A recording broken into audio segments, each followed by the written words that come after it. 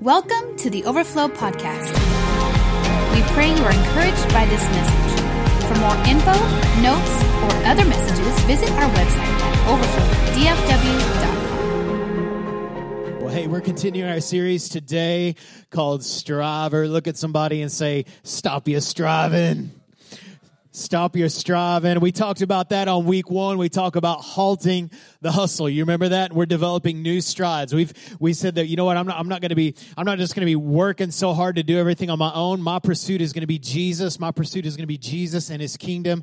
Week 2, we talked about not choosing the bowl over blessing or over our birthright rather, but we talked about that we are going to choose our virtues over our vices. Remember that? We talked about that. And then week 3, last week, we talked about stop performing and stop pretending, because we're really good at that sometimes. Sometimes we're good at performing for others and trying to put on something that is not us, or trying to pretend to be somebody else, or despising somebody else in order to get a blessing. But what we're learning is and we're growing to understand is that the blessing comes from intimacy. The blessing flows from intimacy. So what we're doing, what our strive is and what our new stride is it's getting closer to the Father's heart. It's not me working so hard. It's actually me learning to trust and me learning to fall in love with Jesus. And we'll talk a little bit more about that next week. So if you remember the story last week, it's where Jacob went in and deceived his father into giving him something that actually belonged to him, but the father didn't know it, and he stole the blessing from Esau. Remember, and he got that through his conniving ways, through his striving ways. And so when he got that, we understand that as we've talked about Esau a little bit in this series, is that Esau was a godless, violent man. I mean, this was his reputation. This is what he was known for. And so when this happened, he became very angry at Jacob. Right? Remember, Jacob dwelt in tents. He wasn't like an MMA fighter, right? He couldn't even grow a beard, right? He had soft skin. And so he was a little bit scared of his burly brother, who was now going to come after him and take his life, because Esau had sold what belonged to Jacob, but now that he actually had it, he had a problem with him. So Esau sets out to kill him. So Rebekah, once again, is controlling Jacob's life, and she says, hey, listen, this is what you need to do. You need to go off 450 miles away, and you need to go to my brother Laban and marry one of his daughters, and then after a period of time, you can come back. So he goes to his father, Isaac, again, and Isaac blesses Jacob. Now, this was the blessing that was really the blessing that sets in, and you can read about it in Genesis chapter 28. We're not going to cover it today. But in Genesis 28, this is the blessing that was actually passed down from Abraham to Isaac and now to Jacob. This is where he starts speaking to him nations. And we're going to continue the story here in Genesis 28. You tracking? So it says this in verse 10, Jacob left Beersheba and set out for Haran. Everybody said he left. And when he reached a certain place, say that, certain place, he stopped. Say he stopped. So when he reached a certain place, he stopped for the night because the sun had set. Taking one of the stones there, he put it under his head and laid down to sleep. Now, we haven't seen this kind of activity from Jacob yet, right? We haven't seen him sleeping. We haven't seen him chilling, right? He knows no chill, right? And so here he is. He gets this rock, puts his head on it, and sleeps. And when he slept, he had a dream in which he saw a stairway resting on the earth and its top reaching to heaven. Some translations say ladder, but if you study it in the Greek and you study it out, you actually see that it was more of a stairway. And the angels of God were ascending and descending on it. There above it, everybody say there above it. There above it stood the Lord. And he said, I am the Lord, the God of your father Abraham and the God of Isaac. Now, he hadn't gotten to the Jacob part yet, right? I will give you and your descendants. I mean, it's not always about you, but sometimes it's about what's coming through you. Come on. It's not about you. It's about what's coming from you. It's about the next generation. What decisions are you making for them? I will give you and your descendants the land on which you are lying. Everybody say dominion. Sounds a lot like what God told Adam, doesn't it? Your descendants will be like the dust of the earth, and you will spread out to the west, and to the east, and to the north, and to the south. All peoples. Everybody say all the peoples. All the peoples. All peoples of the earth will be blessed. Everybody say influence. All the peoples on the earth will be blessed through you and your offspring. There it is again. I am with you, and I'll watch over you wherever you go, and I will bring you back to this land. I will not leave you until I have done what I have promised you. When Jacob awoke from his sleep, he thought, surely the Lord is in this place, and I was not aware of it. Surely the Lord was here, and I didn't even know. And he was afraid and said, how awesome is this place? This is none other than the house of God. This is the gate of heaven. Early the next morning, Jacob took the stone he had placed under his head and set it up as a pillar and poured oil on top of it. And he called the place Bethel, though the city used to be called Luz. Then Jacob made a vow, saying, if God will be with me and will watch over me, and on this journey I am taken, and will give me food to eat and clothes to wear, so that I may return safely to my father's house, then the Lord will be my God. And this stone that I have set up as a pillar will be God's house. And all of you, in all that you give me, I will give you a tenth. So he makes this commitment to God. He said, God, you're going to take care of me, and I'm going to serve you. And in fact, I'll even give you a tithe.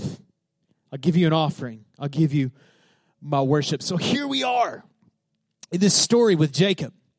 I mean, all of his conniving, all of his deception has finally got him on the run. Now he's striving from something, right? He's striving from his brother Esau. And we see this. The first thing that happens in our narrative today is that Jacob moves on. He left Beersheba and set out for Haran, 450 to 500 miles. We're talking a 2 to 3 week journey for Jacob. Now, this is going to be tough for Jacob because he's used to getting things pretty quick, right? He's used to kind of getting things the way he wants. But he couldn't just jump on a plane. He actually had to take a journey. How many know that he had to leave the old behind and move to the next place? And whenever he was leaving Beersheba, he wasn't just leaving the town he was from. We actually begin to see a shift in his character. We begin to see some shifts. So he was leaving the old place, but he was also leaving the old striver behind. And so finally we see some progress with Jacob. And I love how it says this, that he reached a certain place. Now we know later that it's called Luz, which means like almond branch or something like that. I mean, it's really like a non-existent place. It says a certain place. Later it says Luz. In other words, nobody really cared about Luz. Jacob just recognized it later, but it was just a certain place. Just a certain place. See, you don't have to get there in order for God to move. And I think sometimes we think, when I get there, when this happens, when I get this promotion, when I get married, when everything is just the way I want it, whenever I get to that place, God will move. But how many know that God is the God of the middle? God is the God of the middle. And sometimes we think he's only the God of the beginning. And sometimes we say that he's only the God of the end. He's the Alpha and the Omega. Understand, when we say that he's the God of the Alpha and Omega, we're saying he's God of all of it. He's the God of the beginning. He's the God of the end. But I'm telling you today, God wants to meet you in the middle. He wants to meet you in the middle of your journey. And in fact, I would say this. Sometimes we say he's Jehovah Sneaky. Because a lot of times, he just shows up in a certain place. There was nothing significant about that place until God showed up. In fact, most people just knew it as a certain place, Luz. But Jacob meets with God in a certain place. See, the significance of moments defines the significance of places. The significance of moments defines the significance of places. The reason why places are significant, it's like your home. The reason why your house is significant is because the moments that have happened there. We have two homes in El Paso, Texas. One home, our daughter Moriah was born in. That place is significant. That house is significant. When we're in town, we'll drive by that house. Why? Because significant things happen in that house. We have another house in El Paso, where our son Judah was born. That house is significant because our son Judah was born in that house. That place is significant to us. Why? Because the place is significant? No, it's because of what happened there. So the significance of moments define the significance of places. So don't be searching for the right place. Be searching for the right moment. Because let the moments define the places. And so we see this. Jacob has this incredible moment. You don't have to get there for God to move. Jacob lays down. Here it is. Finally. There's an old Jason Upton song that says, finally Jacob's laying down. And while he sleeps, I will dream. And we see Jacob laying down. He's done his thing. He's put forth his striving. And finally he rests. And this is when he begins to see God move. He's done all his hard work. He's worked his skill set. And here he is, sleeping. When the striving ceased, the blessing came. The dream came. God begins to show him. He had heard it probably his whole life from his mom. But now he starts to see the things that were spoken by his mother. Then he begins to see the blessing that Isaac spoke over him before he left. But he wasn't just laying down. He was laying on a rock. A rock. Everybody say a rock. Now, I'm thinking you're going on a 500-mile journey. You didn't pack a pillow? I mean, anybody else? Am I the only one that looks at the best thing that you can find to rest your head in on a rock? I believe this is a prophetic picture of what we need to rest our head upon. Psalm 62 verse 1 says this, my soul, David says, my soul finds rest in God alone. My salvation comes from him. He alone is my rock in my salvation. The prophet Isaiah says it this way, you will keep in perfect peace all those who trust in you. All those whose thoughts, where do your thoughts come from? Your head. Where do you need to rest your head on? On the rock. And this is what it says, those whose thoughts are fixed on you, trust in the Lord always, for the Lord God is the eternal rock. Where is your head? Where are you resting your thoughts? Are you putting your thoughts on the rock? But see, we don't just have these amazing Old Testament scriptures and these beautiful poems and prophecies written about a rock. We have a man who is Christ the rock. And it says this about him, that Peter's testimony says this, that we are coming to Christ, who is the living cornerstone of God's temple. He was rejected by people, but he was chosen by God. What is that? A chosen cornerstone. A cornerstone was the most precious of stones in building. So if you were going to build a building in those days, the primary stone, the first stone that you picked was the cornerstone, because it would be the most solid, stable, structured, finely tuned, finely chiseled stone that you would put on the corner of a house, and all the other stones were built around this cornerstone. So when we speak of Christ, what we're saying is we are saying, I will build my life on Jesus. I will build my thought life on Jesus. I can rest in this worthy cornerstone. He is the rock. God is my rock. And I think it's so significant that Jacob lies down and he sleeps and he trusts on the rock. And then he dreams. And then he dreams. You know, this moment didn't happen so Led Zeppelin could have a hit song. Right? And we've labeled this many times Jacob's dream. But it wasn't Jacob's dream. It was God's dream. He just put Jacob in his dream. See, it's not about your dream. It's about God's dream. But guess what? He wants you in it. See, it's not God's plan for your life. It's your life for God's plan. It's God's dream. What part do you play in it? Will you stop asking God to fulfill your dreams and start realizing that you'll be most fulfilled when you're fulfilling His dreams? When you're saying, God, I want your dream for my life, not my dream for my life, your dream for my life. That's where fulfillment comes. But see, we have this fear that says if I surrender myself to the will of God, it might not be as good as my idea. Beloved, your dreams are so small. Jacob had dreams. I mean, he strived, he worked hard for his dreams.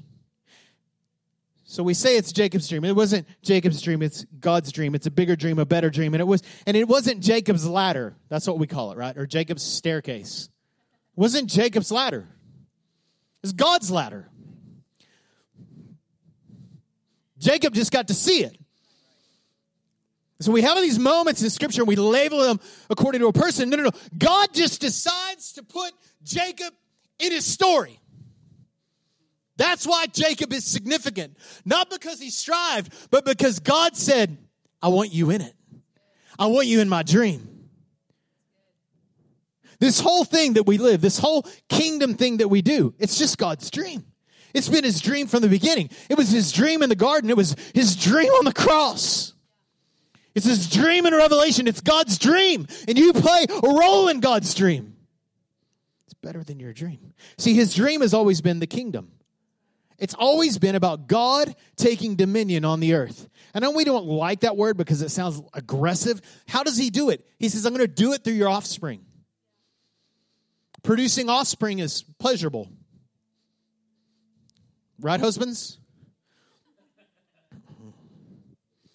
It's okay. Producing offspring comes from intimacy. That's how God takes dominion. Spiritually speaking, it's through the gospel, through people coming to Jesus. That's how we take dominion. How do we take dominion? We go when we own businesses?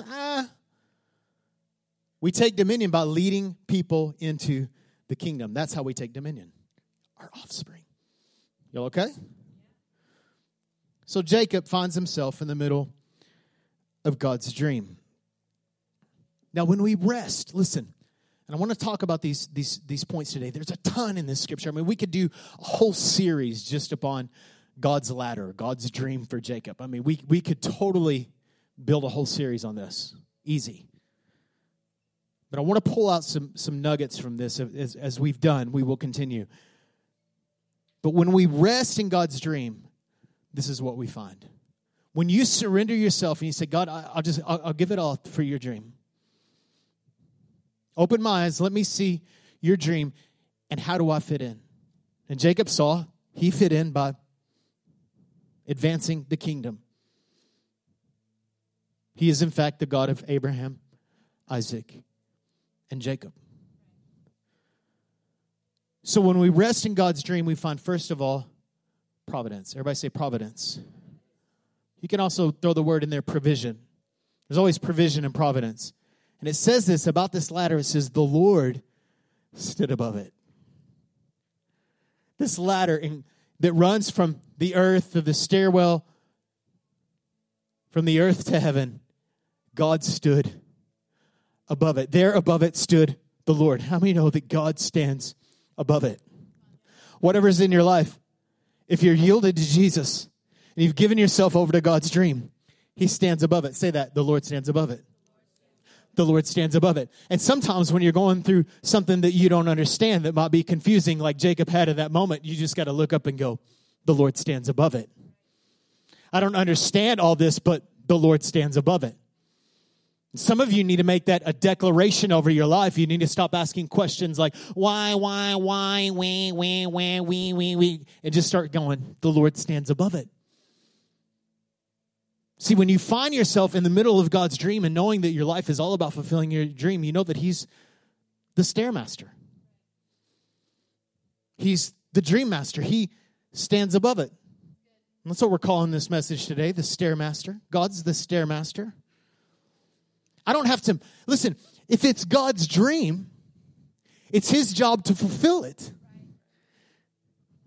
If it's your dream, then you're going to have to spend the rest of your life hustling to get it. Halt the hustle. Give into God's dream. The Lord stands above it. If it's His dream, then it's His job to deliver it. So listen, we can have confidence in the providence. Everybody say that. Confidence in the providence. You can have confidence in the providence of God. God is a good provider. He takes very good care of those that are His. So find yourself in the middle of God's dream and look up. The Lord stands above it. And then He tells Jacob this, I will be with you and I'll watch over you wherever you go. I've got it all taken care of. Just get in on my dream. And many times what we want, if I may, we want the provision of God, but we don't want to be in on His dream. We want God to provide for our dreams. He can. I mean, He's got the resources to do it. But when you start following His dream, the provision's already there. The providence is already there. And some of you, you've been running in lack. It's not because you haven't managed your finances well. It's not even because you're not tithing. It's just because you're just doing it all for you. Because it's your kingdom, not His. Get in on His dream. Y'all okay? Y'all are quiet. Number 2. In God's dream, we find a person. Now, we have the angels. They're awesome. They're kind of persons. Angel persons. I'm sure they have personalities, maybe. Don't get into angel worship and all that weird stuff, by the way. Oh, my angel. Okay. It's weird. How about Jesus? I'm not saying that you might not have angels assigned to you. Scripture says that we do, that if we're advancing the message, then God sends His messengers to protect us. But don't be distracted by them. They're just the FedEx people. And that's what the angels are. They're deliverers. They're protectors, right? They're security systems sometimes. Hedges and, yeah, okay. A person. We get a person. I love that He put His head on the rock. Jesus is the rock. But listen, Jesus is also the ladder. Remember John 14:6? He says, I am the way. Jesus is the way. Jesus is the ladder. How do you get to the Father? Who's the ladder? Jesus is the ladder. Jacob seeing this. And then this is what Jesus says about it to a guy named Nathaniel in John chapter 1, verse 51. I tell you the truth. You will all see heaven open and the angels of God going up and coming down on the Son of Man. The one who is the stairway. The one who is the stairway between heaven and earth. Who's the stairway? Jesus. Jesus gives us access to the Father.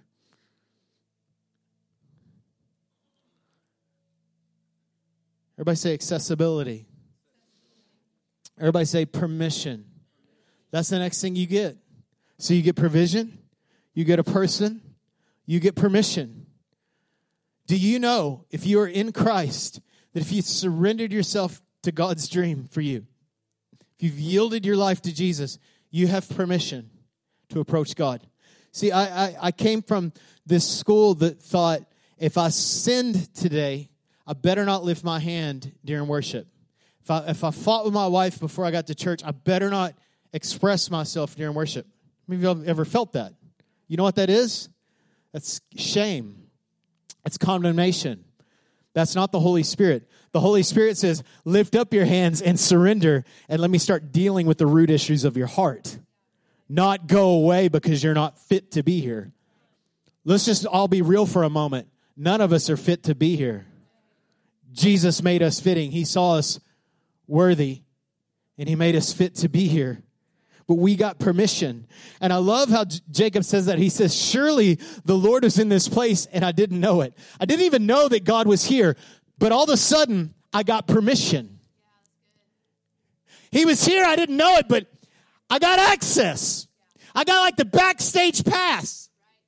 I can go in. I got permission. I got the password. The password is Jesus. What's the password? Jesus. The person gave me permission. And this is what happens. I can go to the Father anytime up the stairwell. This is what it says in Hebrews chapter 4, verse 16. It's talking about the high priest ministry. Under the old covenant, you know what you had to do to go to God? You had to go to a man. And you had to go, well, this is where I screwed up this week. Here's my sacrifices, all this kind of stuff. Here, let me do all these duties, and then you can talk to God for me. And Jesus said, let me take care of all of that. Let me put an end to that system. I've got a new system. I'll be the way. So Hebrews devotes itself to Jesus being our high priest. I encourage you to study the book of Hebrews. It's amazing. It says this in verse 16 of Hebrews chapter 4. So let us come boldly. Some translations say with confidence. So what we do is when we screw up, normally we don't come boldly. We come reluctantly. We come with hesitation. Lord, I did it again. Oops. Right? I did it again. Again? Yeah. I know it's been like a couple thousand times. Let us come boldly to the throne of our gracious God, that we might receive his mercy and find grace to help when we need it most. When do you need it most? Right now. Come boldly, beloved. You got permission. You say, is that permission to sin? No. It's permission to not sin. It's permission to approach God, for him to cleanse you, for him to put new desires in your heart. You have permission. See, permission to get what we need. And then we get power to delegate what others need. See, at the throne of grace, you don't, and this is where we've got to break free from our Western American consumer mindset. I don't just come to Jesus because I have permission to get what I need. I'd get that. But if you remember, it's not about me. I'm just in the dream. And so now that I have permission to get what I need, I have power to delegate for the needs of others. I have power to delegate the needs of others. Remember what he says? All the people, all the peoples, all the peoples, all the pretty peoples, all the ugly peoples, all the peoples of the earth will be blessed through you. When was the last time that someone was blessed through you? You know how God blesses people? Through other people. We go, bless me, bless me, bless me, bless me, bless me. And God's going, be a blessing, be a blessing, be a blessing. You be a blessing, you'll be blessed. You take care of the distribution, I'll take care of the product every single time. He will give you the power you need. They're sick. They need healing, Lord. Bless them with healing. Go ahead, bless them with healing. I'll give you the healing to give to them. That's what he did to the disciples. Jesus said, go and do the work of the ministry. Go do what I've been doing. Remember that? And then we get all careful. Well, I don't want to pray for someone and then I'll get healed. I don't want to try to give a prophetic word and be wrong. Why do you do that? Jesus said you have the power to do it. Go ahead and just move out in obedience. And if you screw up, then you go to the throne of grace and go, whoops. Boldly, here I come, Lord. I need to hear you better. All the peoples of the earth will be blessed. How many people are being blessed through your life? How many people at your job are being blessed through you? How are your kids being blessed through you? How are your extended family members?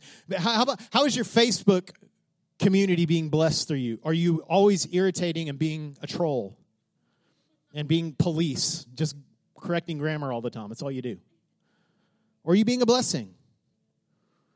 Part of the reason why you're discouraged so much is because all you ever do is focus on everybody else and complain about them. Or your job, or wherever. Whatever your circle is. Be a blessing.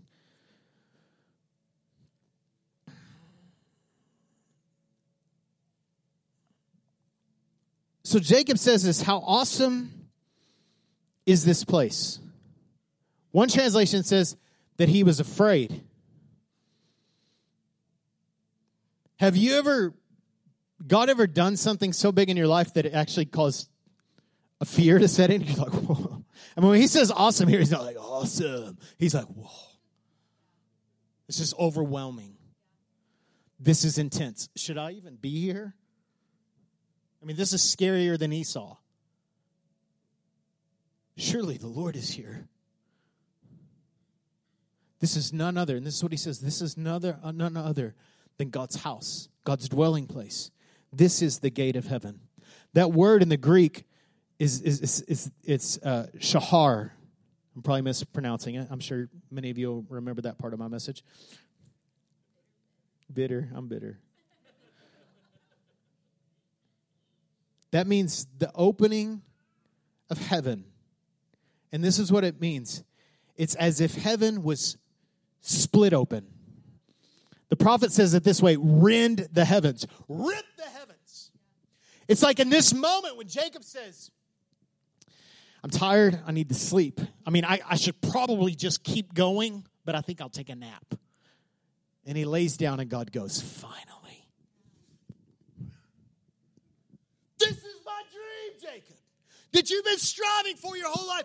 Here it is. And Jacob goes, whoa. How awesome. This is the gate of heaven. This is the portal. It's like heaven's coming down and heaven's going up.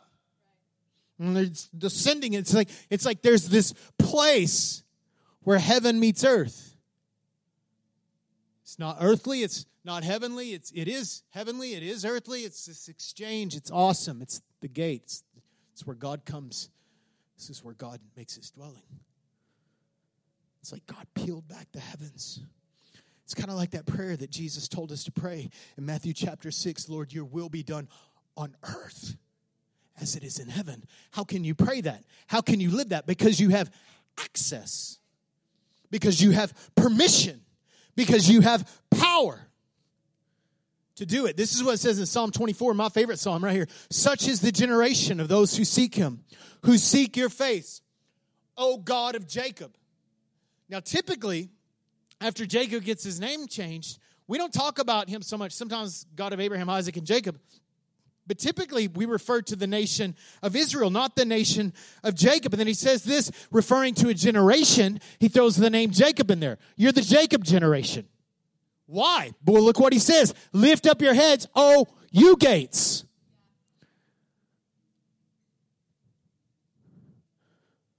So guess who's the gates? We the gates.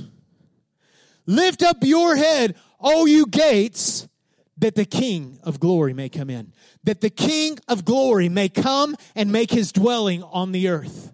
You ascend, I descend. On earth as it is in heaven. Bring it, Lord.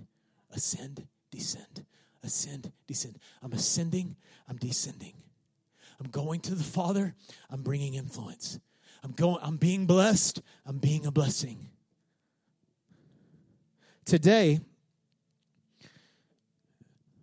let me continue. Matthew 16, verse 19, Jesus says this. Remember how Jesus said, all authority has been given to me? This is what he does, Matthew 16, 19. He tells Peter, who do you say I am? You're Christ, right? He said, that's right, Peter. Your name's Peter. And upon this rock, here it is again, I will build my church, and the gates of hell will not prevail against it. In fact, I will give you the keys of the kingdom. See, we're the gates. We're the key holders. We unlock this thing. And so this event happens, which today is, if you don't know it, called Pentecost Sunday. Everybody say Pentecost.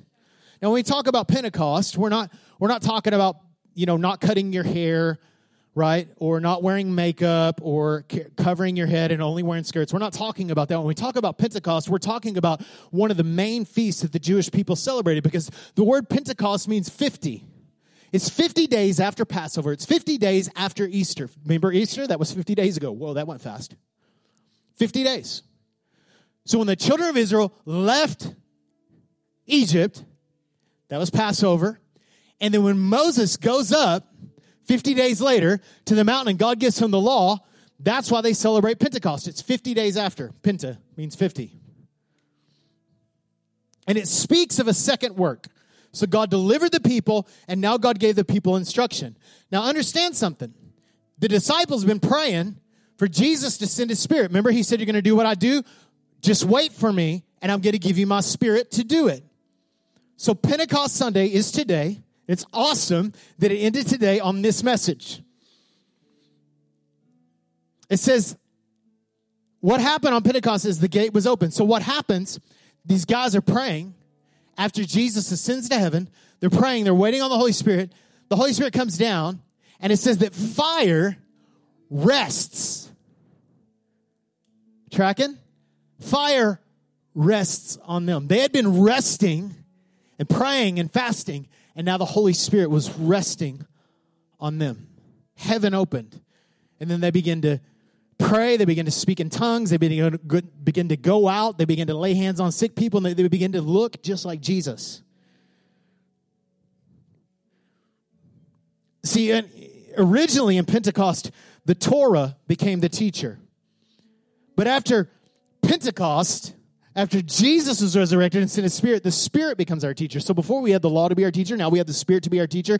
Under the Old Covenant, we had external laws to tell us how to live, to modify our behavior. And now we have relational leadership with the Holy Spirit.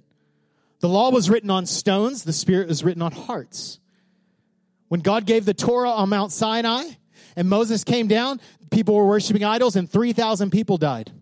Peter, filled with the Holy Spirit, walks outside, preaches the gospel, 3,000 people get saved. Pentecost. It's the difference maker. See, some of you have come to Jesus. You've had the resurrection experience, right? You've come to Jesus. I've given my life to Jesus. But there's a second work. And sometimes you get the second work at the same time as the first work. It's awesome.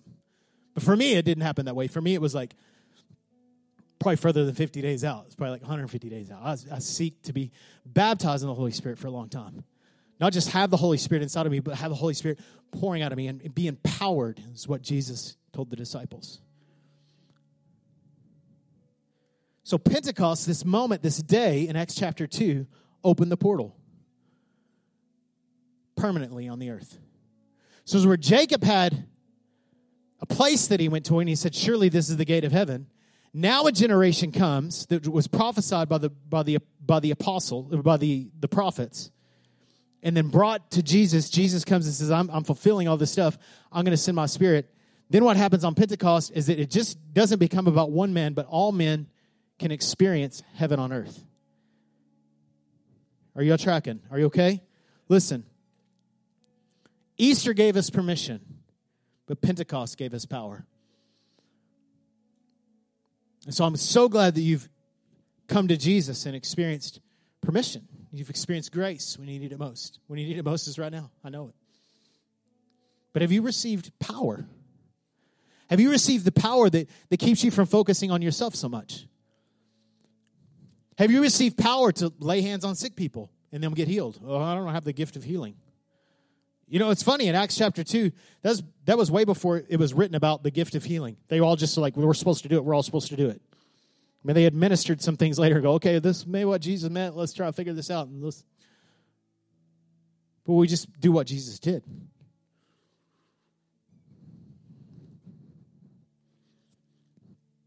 The last thing that happens with Jacob. So he experiences all this stuff, and then he takes this rock and he turns it up on his side, and it says that he makes a pillar. Turned the pillow into a pillar, and then he pours oil on it. And then it says that he worshiped the Lord, that he gave the Lord a tithe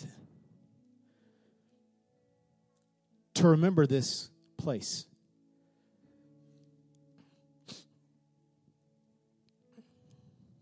I think Jacob did this because he wanted to remember that it wasn't something he did. It wasn't something he strived for. It wasn't something he earned. You know, the greatest markers in my life, the greatest moments in my life weren't when I worked so hard and accomplished something and could pat myself on the back or get a reward from men. Those aren't the greatest accomplishments. The greatest accomplishments in my life have been when I've been so desperate for God.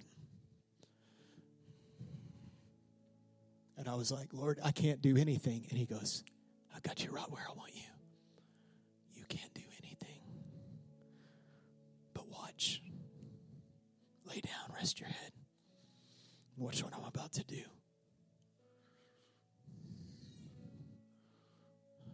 And whenever I've seen God do those things in my life, those become the markers. I mean, those become the moments that I come back and I visit and I go, wow. I remember God. I'll drive by locations. I'll drive by the church that I experienced Pentecost at. And I'm like, man, I remember driving my kids by that church. Say, guys, that church right there, that's where Daddy gave his heart to Jesus. That's where Daddy was filled with the Holy Spirit. There's a campground. I've shared some of this before. There's a campground in a place called Roaring Springs, Texas. There's no Roaring Spring there. It's a campground. It's not awesome at all. There's nothing awesome about the location. But I can take you to that place and I could say right here. Right here is where God called me into ministry.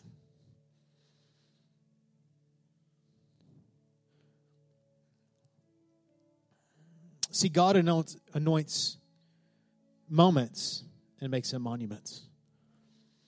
And some of you need to have some moments in your life. But it's not going to come through your striving. It's going to come when you rest. It's going to come when you trust. And Jesus is that marker. Jesus is that pillar. I love how it says in Acts chapter 10, verse 38, it says how God anointed Jesus of Nazareth, how God the Father poured the oil on Jesus the rock, and he went about doing good and healing all who were oppressed by the devil because God was with him.